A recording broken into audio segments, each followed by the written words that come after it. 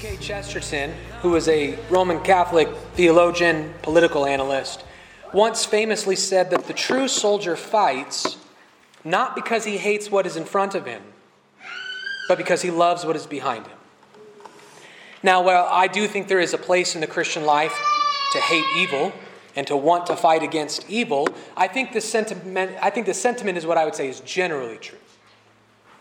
We fight not because we so much just love destroying things, but because we love that which is true and good and beautiful. We want to be fighters in this world because we believe there are things in this world worth defending.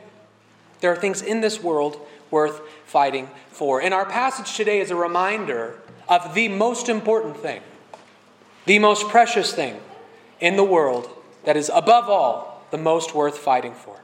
Would you open your Bibles to 1 Timothy chapter 1, verses 12 through 20.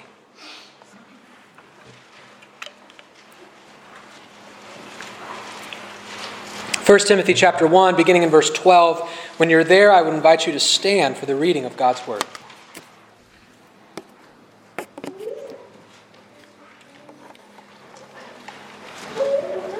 First Timothy chapter 1, beginning in verse 12. Thus saith the Lord, I thank him who has given me strength, Christ Jesus our Lord, because he judged me faithful, appointing me to his service.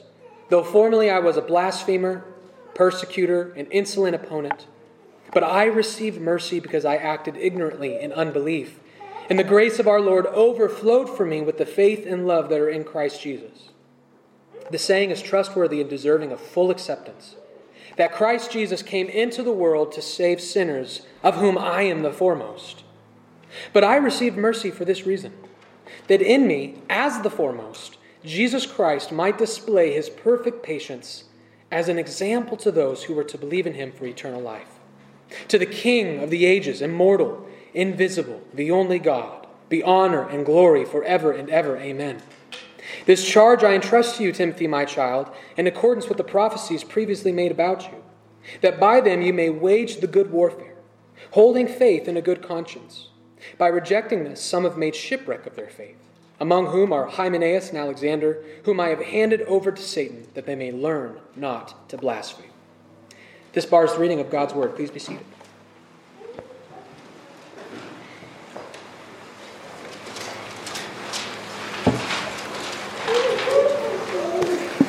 Most of the passage that we just got done reading falls under the category of what I call a glorious, Holy Spirit-inspired digression. I believe that it is a rabbit trail of sorts because it's not until verse 18 that we actually pick up on where we began in the last section. Verse 18 is where Paul gives Timothy, he reminds him of this charge that he gave him way back earlier in what we read last week. So most of this was sort of a digression until he gets back to this charge. And so I think it would actually be helpful for us to really get a total sense of the passage to work backward through it, to go with what he was intending to say and then see how that digression plays into it. And so what I want us to begin with is the end of the passage where the Apostle Paul introduces us to what we call the church militant. Read verse 18 with me. This charge I entrust to you, Timothy, my child, in accordance with the prophecies previously made about you, that by them you may wage the good warfare. So apparently, God, through someone, we don't know the circumstances of this prophecy, but apparently a prophecy was made about Timothy, that young Timothy would in fact be called to God's service, that he would be a pastor. For some reason, it was important for God. Most pastors don't get this explicit of a call, but Timothy got a very explicit call where God made it a matter of revelation. He likely needed to hear this. He's about to get put into a very difficult circumstance where it's going to be hard and a lot of people are going to be doubting him and not wanting to listen to him because he's so young. So it was probably helpful to be reminded, just remember, you are the right man for the job, right? God told us so. They're going to despise him for his youth, and so Paul is calling him to this task. And because this task is so difficult, Paul decides to drape it with a military allusion. Right? He begins by giving Timothy a charge. And the interesting thing about that word in Greek is that outside of the Bible, it's a word almost exclusively used for military commandments. It's almost always used in military contexts This is a word where a sergeant is giving a commandment, a charge to a young lieutenant. But to make it even more explicit, that word charge is maybe a little implicit, but then he goes on to make it explicit. What is this military commandment? To wage the good warfare. Timothy has been charged to fight a battle as a soldier. That means that in Paul's mind, there's lots of different metaphors for us to see Christ. Ephesians 5 tells us to see him as a husband to the bride who is the church. We're told in Ephesians that he is the head of a body that is the church. And Paul is introducing us here to this idea that Jesus is the commander-in-chief of an army who is the church. We are all soldiers in God's army. And this is why theologians have oftentimes liked to take in the one church of God, the one holy Catholic Apostolic Church, and they like to describe her in two different phases. The resurrection is what we call the church triumphant. Right? That's when the fight is over. That's when the battle is won. That's when we just enjoy the splendor of God. We enjoy the spoils of his war. And so when a person dies, they join the church triumphant. All the saints in heaven are no longer laboring. They're no longer fighting. They're no longer warring. They are in victory. So when you die, you are promoted to church triumphant. But as long as we are here on earth, we belong to what theologians have called the church militant. On earth, we are at war. We are in a battle. We are part of a military operation. We are in the church militant. Now, as I hope you understand, I'm speaking spiritually. Right? I'm not telling you to go pick up a sword and start killing your neighbors and, Christian jihad or anything like that. But just in case you are tempted to think I'm talking about some kind of physical conquest, let us remind ourselves how Paul describes the kind of warfare that Timothy is to engage in, verses 19 and 20. What are the weapons? What are the strategies of his warfare? Verse 19, holding faith and a good conscience. By rejecting this, some have made shipwreck of their faith. So here, Paul gives Timothy this general way of how to engage in good warfare. It's not with carnal weapons. It's not with the sword. It's not with the machine gun. It's with faith and a good conscience. Now, just like in our military, there are lots of different jobs to do, right? If you join the military, you become a soldier, but every soldier is given different jobs to do. And so, to some degree, it's hard for me to tell you, how are you as an individual called to fight in God's battle? I can't really address that generally because the Holy Spirit has given each one of us different spiritual gifts. And God the Father has given each one of us a different calling. So fighting in God's warfare looks different for all of us in one sense. But when you join the military, everyone goes through boot camp. Right? It doesn't matter your rank. It doesn't matter. You all go through boot camp. So what does that mean? Even though there are different jobs and different assignments, there is still supposed to be this sort of basic level of soldiering that everyone needs to be acquainted with. Everyone needs to understand that here's the basics of how to fight. Now, I don't know what specific jobs you'll have, but here's some basics. Everyone at the end of the day is still a soldier, and the same is true when you're enlisted in God's army. You have different spiritual gifts, different callings, and how you fight your warfare, but there are some basic ways that all of us need to be prepared, some weapons, if you will, that you need to become comfortable with.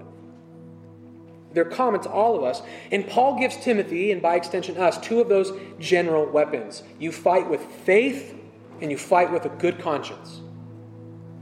Now, these can be hard to really precisely define, but in short, faith is a sincere belief in Christ and his gospel. Faith is a true, sincere faith in Christ and the gospel. That's your strongest weapon. A good conscience, what is that? It's most likely referring to the assurance that you get from that sincere faith. And it's evidenced by good works, right? So our faith gives us assurance, and that overflows into good works.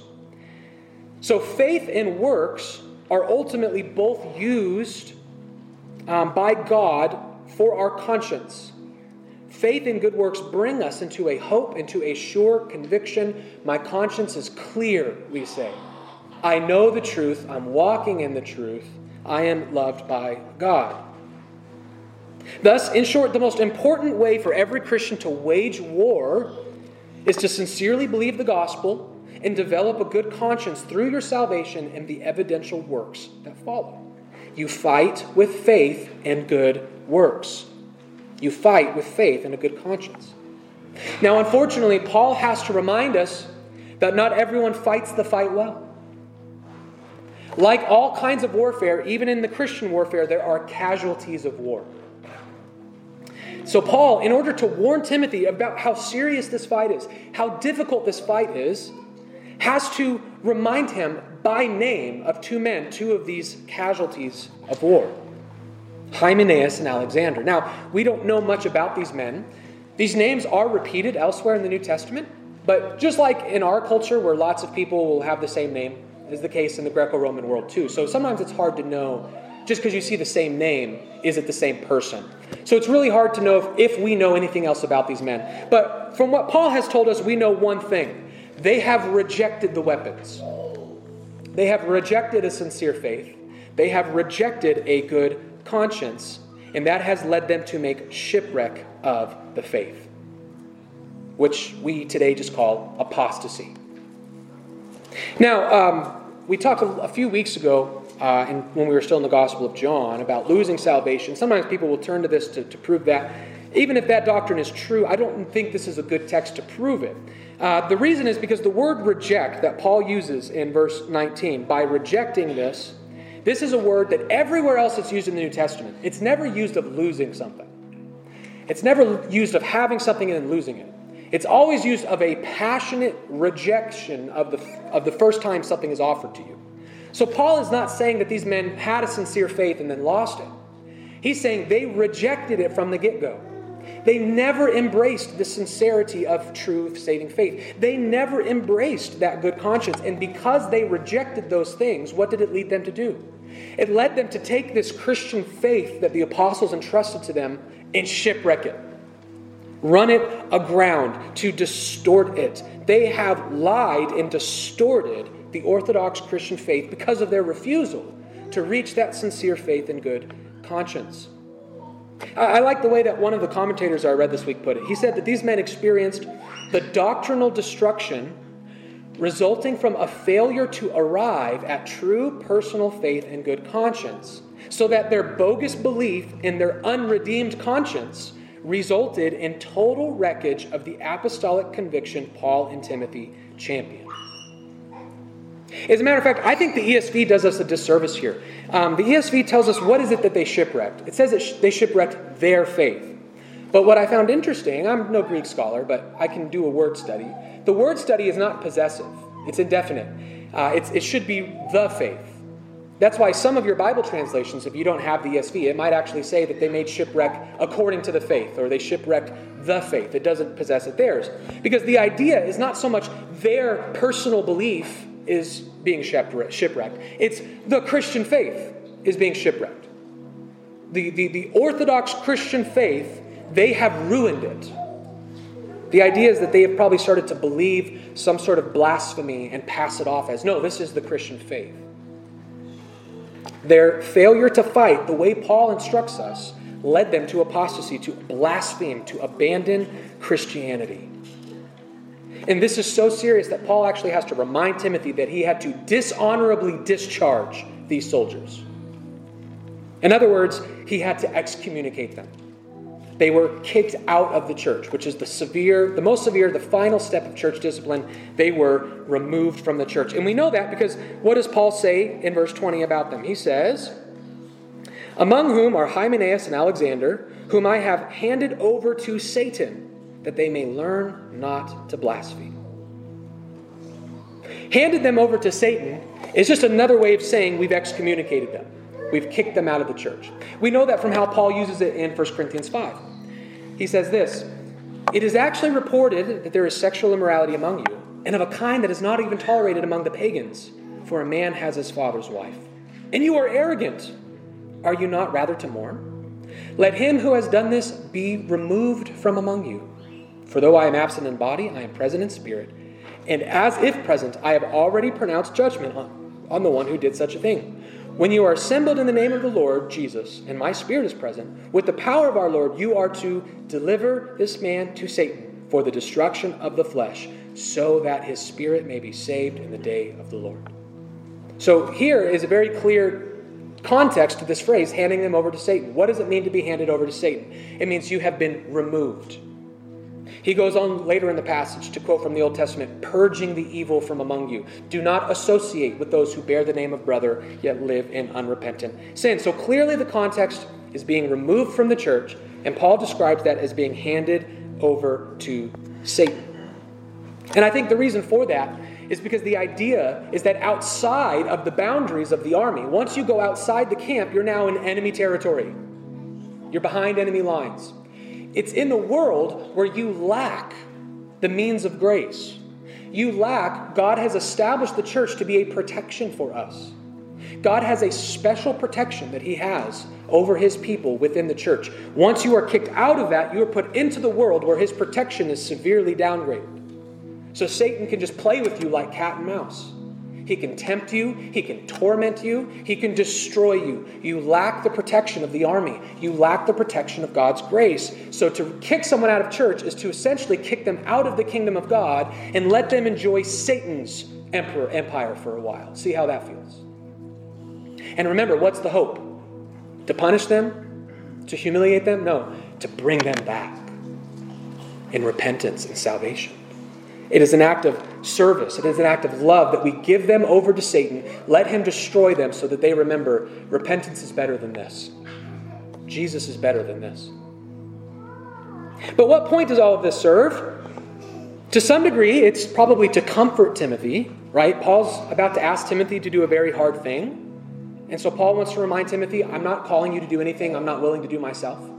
You need to go into Ephesus and you need to throw your weight around. You need to silence some men. You might even need to kick some men out. And I know that's going to be hard, but just know I did it too. I'm the one who had to remove Hymenaeus and Alexander. So I'm sure that to some degree this is to comfort Timothy. You're not alone in this fight. You're not out in the military by yourself, right? It's a hard and dangerous fight, and many people have quit this fight. And so the primary reason I think, though, is Paul is trying to encourage Timothy with this negative example, not to quit. And by extension, he is commanding us, don't quit. Don't be like Hymenaeus and Alexander. Don't quit.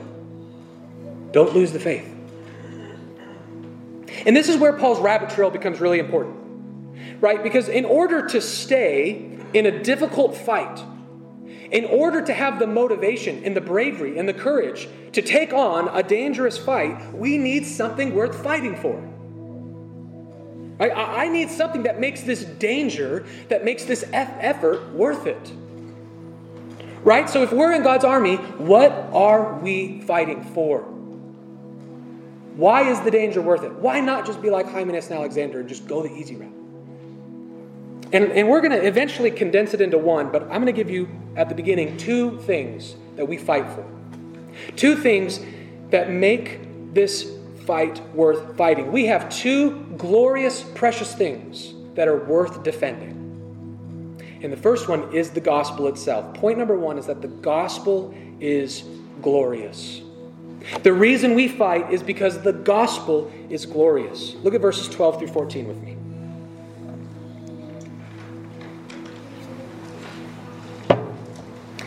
I thank him who has given me strength, Christ Jesus our Lord, because he judged me faithful, appointing me to his service. Though formerly I was a blasphemer, persecutor, and insolent opponent. But I received mercy because I had acted ignorantly in unbelief. And the grace of our Lord overflowed for me with the faith and love that are in Christ Jesus. So last week, Paul ended by remembering his commission to be an apostle. And when he remembered that, because he was talking about his authority, he was leveraging his authority, he couldn't help but remember his conversion story also. Because for Paul, his conversion and his apostolic calling were basically linked. They essentially happened at the same time. So as he's remembering his call to be an apostle, he also remembers his conversion, his testimony. And so that takes him down a little trip down memory lane.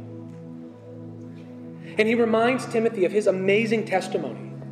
He reminds Timothy of who he used to be. He taught and did evil things in God's name. That's blasphemy. He was a blasphemer of the highest order.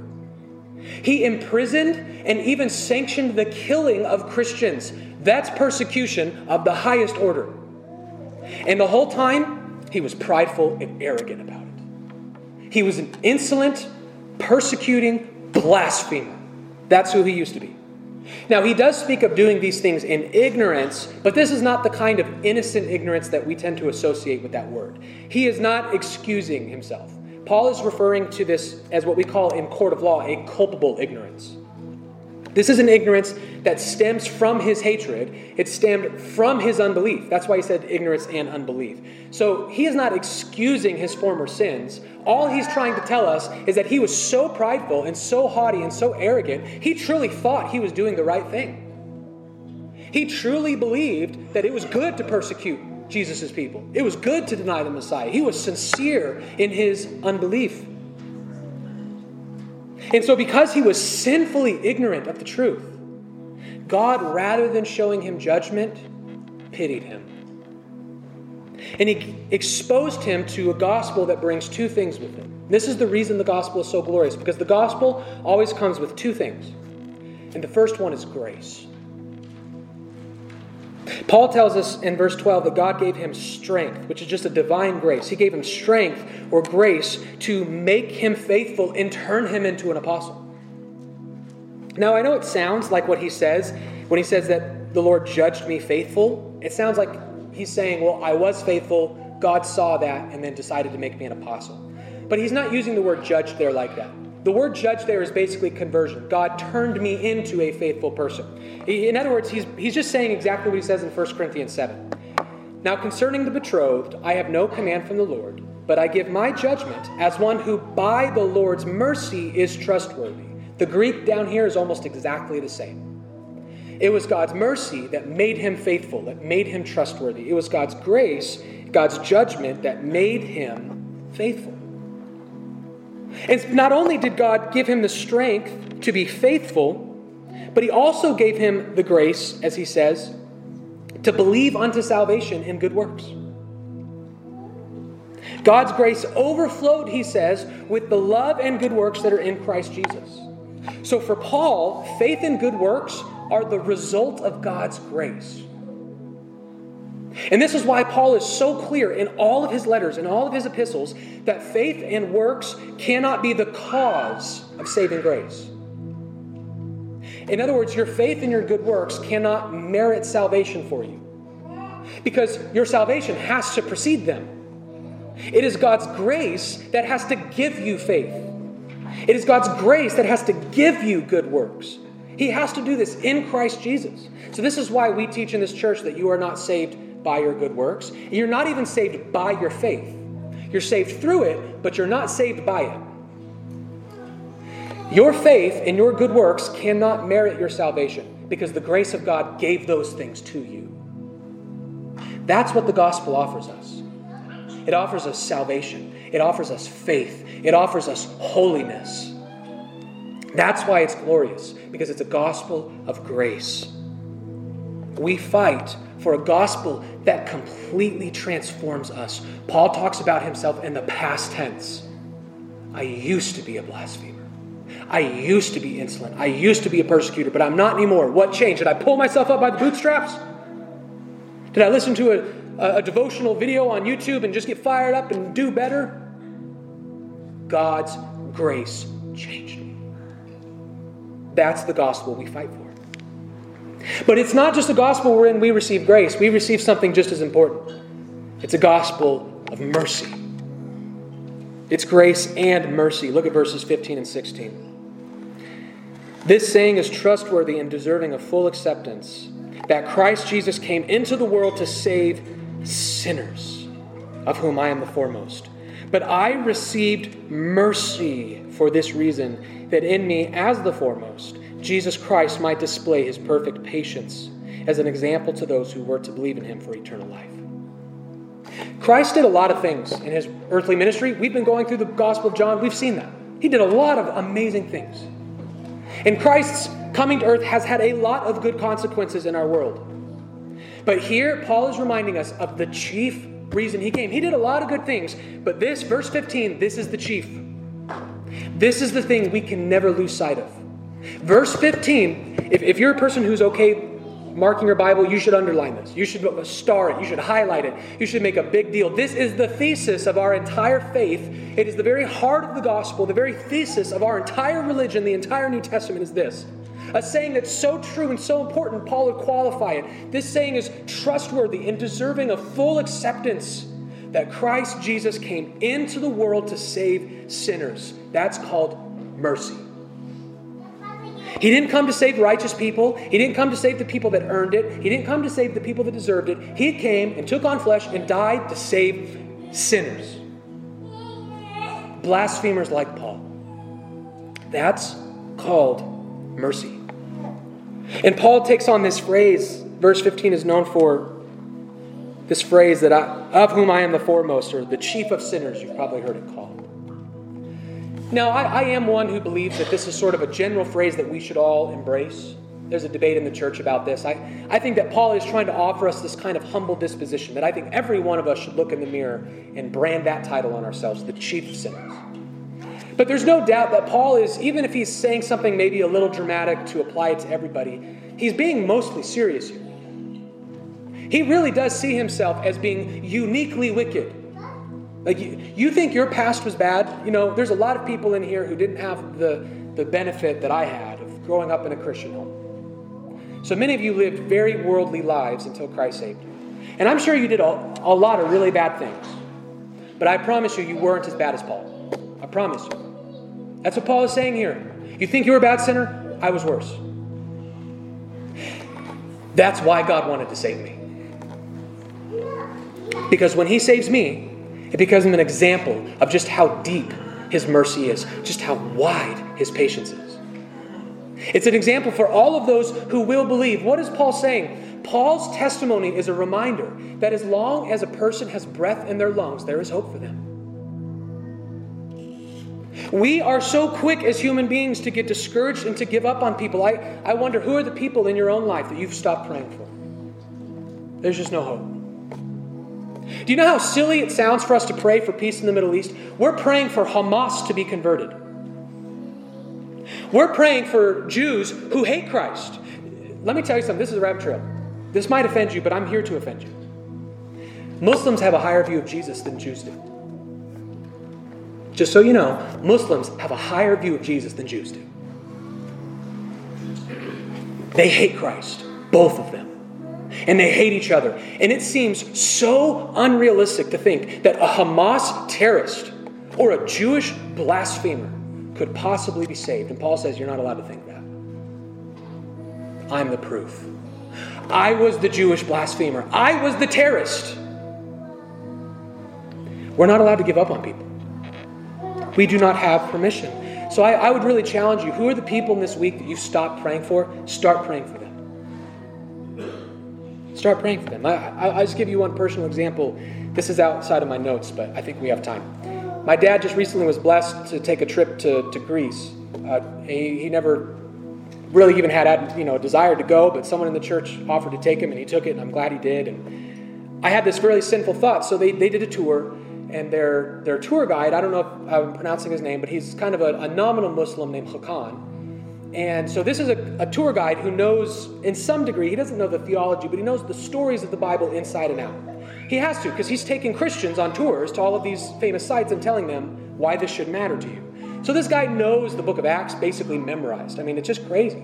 And my dad preached the gospel with him, and I just got to thinking, so here's a Muslim whose entire job is to tour with Christians. Every single day, he's with Christians talking about the Bible. How many times do you think this guy has heard the gospel?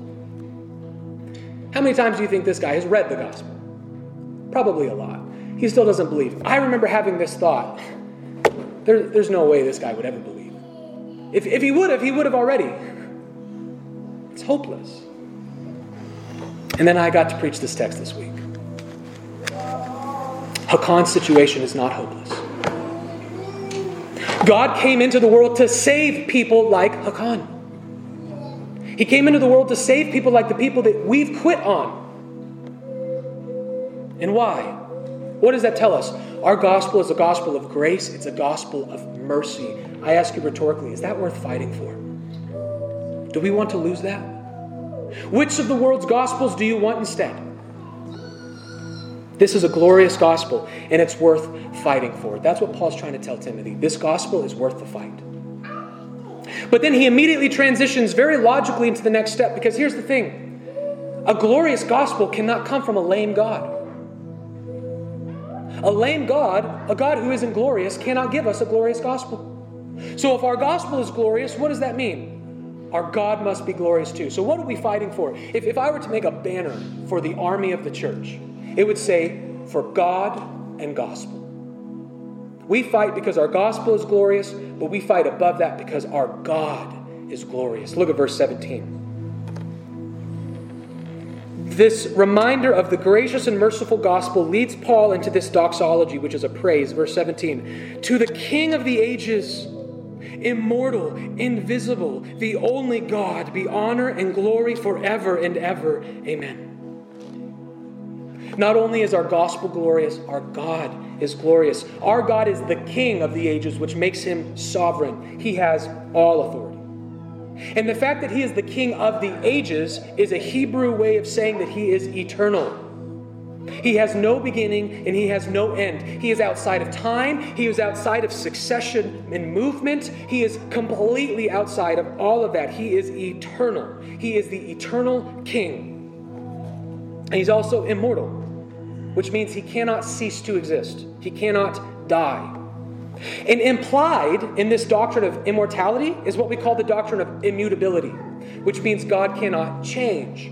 Because what is death? Death is a process of change. You move from one state of being to another. God cannot die because he cannot change. He cannot move from one state of being to another. He is the eternal I am. Not the I will be, not the I was, I am. He is always immutably, unchangeably in his same state, and that's why he cannot die. He is the same yesterday, today, and forevermore, the Bible says. The book of James says that he is without shadow due to change. He is immortal. He is immutable. But the text says he's also invisible. Why is that a good thing? Why are we praising God for being invisible? As we just sang, it is only the splendor of his majesty that hides him from us. Why is this a good thing? Because his invisibility is a reminder of what we call his transcendence. He cannot be seen because he is so far above and beyond creation. He's not just a piece of material in the created order. He's outside of the created order. He's too transcendent for us to see. Our eyes don't have the capacity to see him in his glory and his majesty. He is hidden from our creaturely created temporary eyes. He is above us. And then Paul even goes in to remind us to say, by the way, he's the only one. All of these attributes I just got done listing, you know who he shares these with? No one. He's the only God. There is none like him. That's why we fight. This is why we're Christians. Because there's no God like our God, and there's no gospel like our gospel. We fight because our religion is worth defending. We fight because we love so much that which is behind us. We love what we are defending. We fight for God and for gospel. And so if you wanted just a simple takeaway, what is this long passage about? What am I taking home with me today? It's this. God's gospel is worth fighting for. This is what I want you to know today. This is what I want you to believe today. Christianity is hard, but our God is so glorious and so patient and so merciful. And he has given his son to die for our sins. That God and that message is worth all of the struggles and the conflicts of this life. It's worth it all. And so let me conclude by reminding you that we are at war. Forgive me. We are at war whether you like it or not. There's a famous adage during World War II that you might not be interested in the war, but the war is interested in you.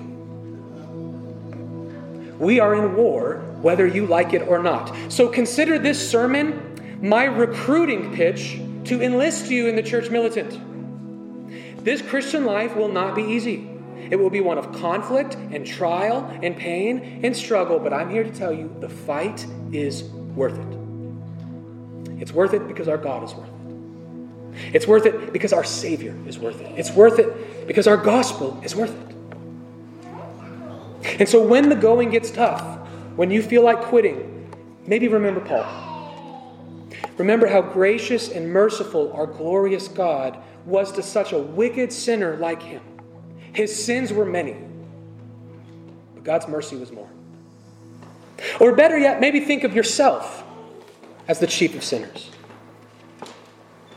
Who would remember? What love would remember no wrongs you have done? What patience would wait as we constantly wrong? Praise the Lord, though our sins be many, His mercy is great.